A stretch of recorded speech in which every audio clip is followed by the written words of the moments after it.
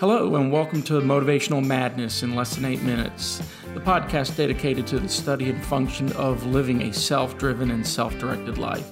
I'm Herbert Ricardo, and here we will discuss what drives us to achieve and how we can stay focused and energized on what we do.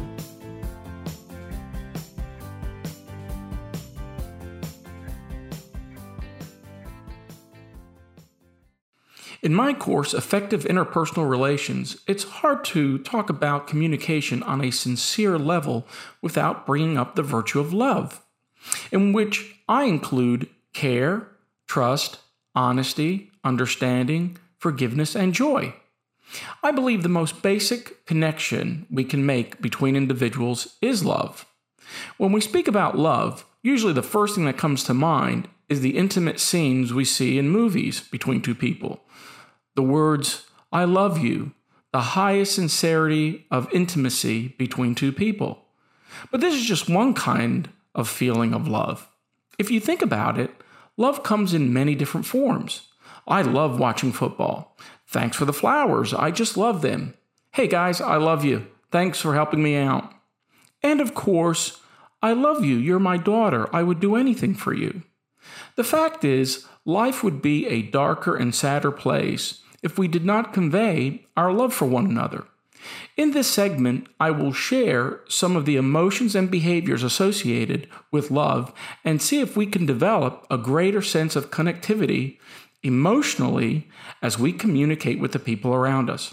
I will cover love through the actions of care, trust, honesty, understanding, forgiveness, and joy. Let's get started on care. The activity of care or caring for another is to protect. Why would you care or protect someone if you didn't love them? You could say it's my job to care for a patient in a hospital. But what we find is the nurses or therapists or any of these caregivers do love caring for their patients and making them as comfortable as possible. Police officers can find themselves in a situation where they need to balance people being aggressive with the need to care for them from being harmed. I've had many conversations with police officers who love their job because they are able to care and protect people from danger. Trust is earned by conveying to others that you care enough about them to consider their feelings and you will not harm them. People will either trust or not trust individuals based on how they've been treated in the past. But what is wonderful is that people can learn to trust even if they haven't for a long time. Being honest and supportive towards another person gives time for them to express how they feel, which builds trust. Being honest with your feelings towards a family member, a friend, or a colleague is the building block towards trust. Understanding is clearly related to love, as we must intently listen to understand others. The key to understanding others is to occasionally take out our perspective to get the full picture from them. Take a child who's crying about a bad dream. To the child, it was real, but you know it was just a bad dream. To the child, it was emotionally scary, so validate how they feel, then tell them it was only a dream. Or a colleague at work who is having a hard time writing up a proposal. To you, it's easy. To him, it's stressful and frustrating. No good saying, "Come on, it's not that bad," as you are projecting what it means to you, not him.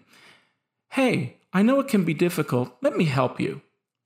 True understanding is listening to others and requires active thought to validate others' feelings, true care and love. Have you ever said something that hurt your partner's feelings? Of course you have, and chances are you honestly didn't mean to. You say you're sorry, but she doesn't forgive you. Now this has escalated the situation as you expected her to forgive you. And as long as she doesn't forgive you, the more hurt, sadness, or maybe anger you may feel. Now turn this around. How often are you forgiving people for what they do or haven't done? We set expectations for others, and when they fall short, we can behave the wrong way as well. We can become critical of them, disappointed, or angry. When we truly love people, we forgive them and help them not feel as bad. Also, forgiveness is one of those higher power feelings in life which can be very hard to do, but when we do forgive, it's liberating for us, we show love and care, and the relationship is strengthened. Feeling joy can come from many areas: pitching a sales idea and landing the contract, a sunny day out on a boat, having the time to sit and read a book. How about watching your son play sports on a Saturday afternoon? Catching up with a friend at a cafe and reminiscing? Or how about having a laugh with a colleague about a big screw-up you both did and having to clean it up? Our greatest feelings of joy are the interactions we have with the people we care about. Joy is the emotional connection of being able to be oneself and sharing the time without any necessary restrictions. Can we make it through life without love? Honestly, it would be quite difficult and almost impossible. Being around people we love makes our environment rich and beautiful. As you go through the day, think about the care you give to others, trust and being honest, understanding how others feel, and remembering to forgive. The joy we feel is the love we share every day with one another.